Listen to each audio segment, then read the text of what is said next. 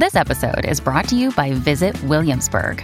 In Williamsburg, Virginia, there's never too much of a good thing. Whether you're a foodie, a golfer, a history buff, a shopaholic, an outdoor enthusiast, or a thrill seeker, you'll find what you came for here and more. So ask yourself, what is it you want? Discover Williamsburg and plan your trip at visitwilliamsburg.com. When you need mealtime inspiration, it's worth shopping Kroger, where you'll find over 30,000 mouth-watering choices that excite your inner foodie. And no matter what tasty choice you make, you'll enjoy our everyday low prices, plus extra ways to save, like digital coupons worth over $600 each week. You can also save up to $1 off per gallon at the pump with fuel points. More savings and more inspiring flavors make shopping Kroger worth it every time. Kroger, fresh for everyone. Fuel restrictions apply. This is Optimal Relationships Daily, episode 1457, My History of Stalking, by Colin Wright of ExileLifestyle.com. Hello, everybody, and thanks so much for stopping in for some extra ORD today in this, our weekly bonus episode. My name is Greg Audino. I am your host, but as per usual in these bonus episodes, I'm just going to be introducing the post that you'll be hearing. Today's was originally aired on our parent show, Optimal Living Daily. That's the recording you'll hear in a minute. And we all think that you'll enjoy it and take something from it as relationship enthusiasts. So let's turn it over to Justin, the host of OLD, who will read to you now as we optimize your life. My History of Stalking by Colin Wright of ExileLifestyle.com. This may come as a shock to some of you, but I have a history of stalking. It's true, as soon as I meet someone new, provided I remember their name or something about them, I will Google them, Facebook them, Twitter them, and proceed to find out as much as I can about them via the magic of the internet. It's only when this comes up in conversation that I remember not everyone does the same. Sure, some people do it when they are about to go out on a date to make sure the other person is not a real stalker, no doubt, or before purchasing a big-ticket item from someone on Craigslist.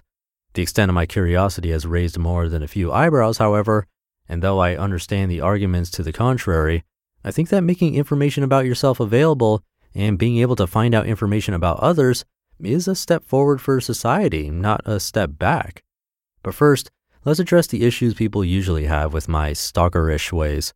One argument that often comes up is that it takes some of the mystery out of meeting someone.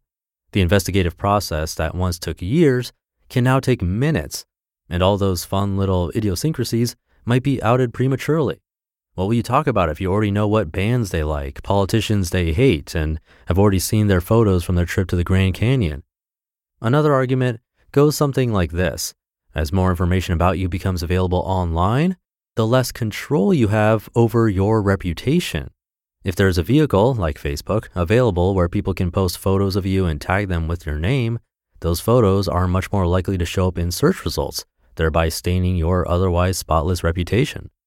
My issue with both of these arguments is that they don't consider, 1, the direction the world and its relationship with technology is going, 2, the benefits that come with the baggage of having a brand you online, and 3, that having a hands-off attitude toward the internet and its impact on the real world can be much more harmful than taking the time to use it thoughtfully.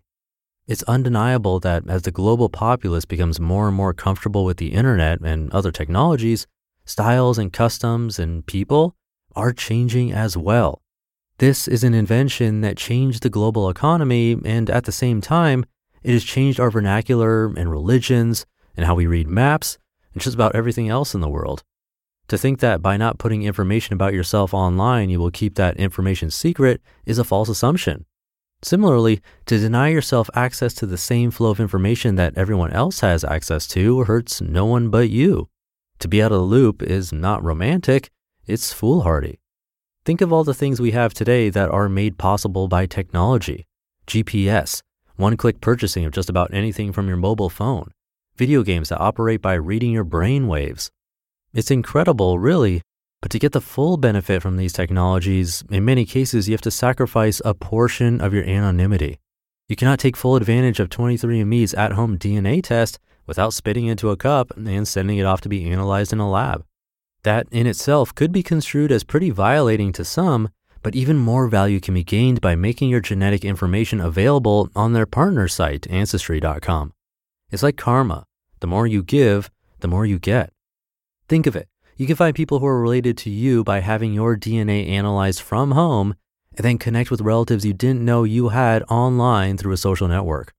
We live in the future, people, but if you aren't willing to give a little and contribute to the global information wiki, then you miss out on the premium fruits of humanity's labor.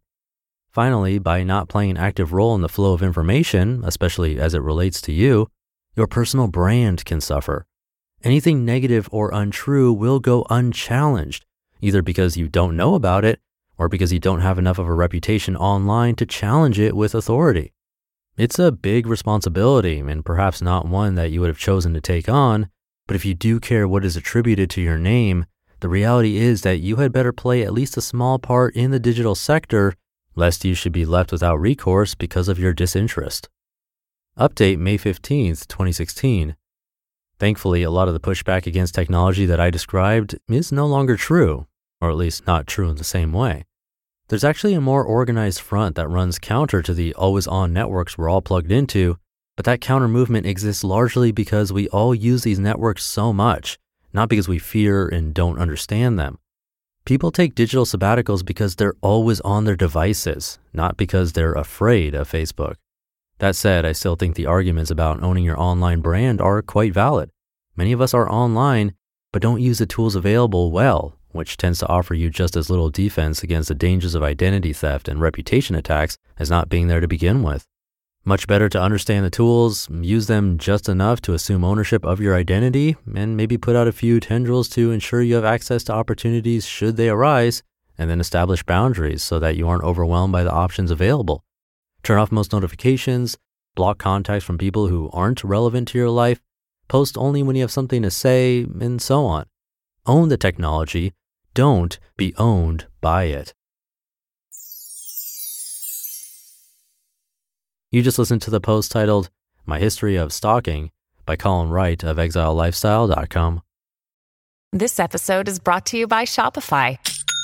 Forget the frustration of picking commerce platforms when you switch your business to Shopify, the global commerce platform that supercharges your selling wherever you sell. With Shopify, you'll harness the same intuitive features, trusted apps, and powerful analytics used by the world's leading brands. Sign up today for your $1 per month trial period at shopify.com/tech, all lowercase. That's shopify.com/tech.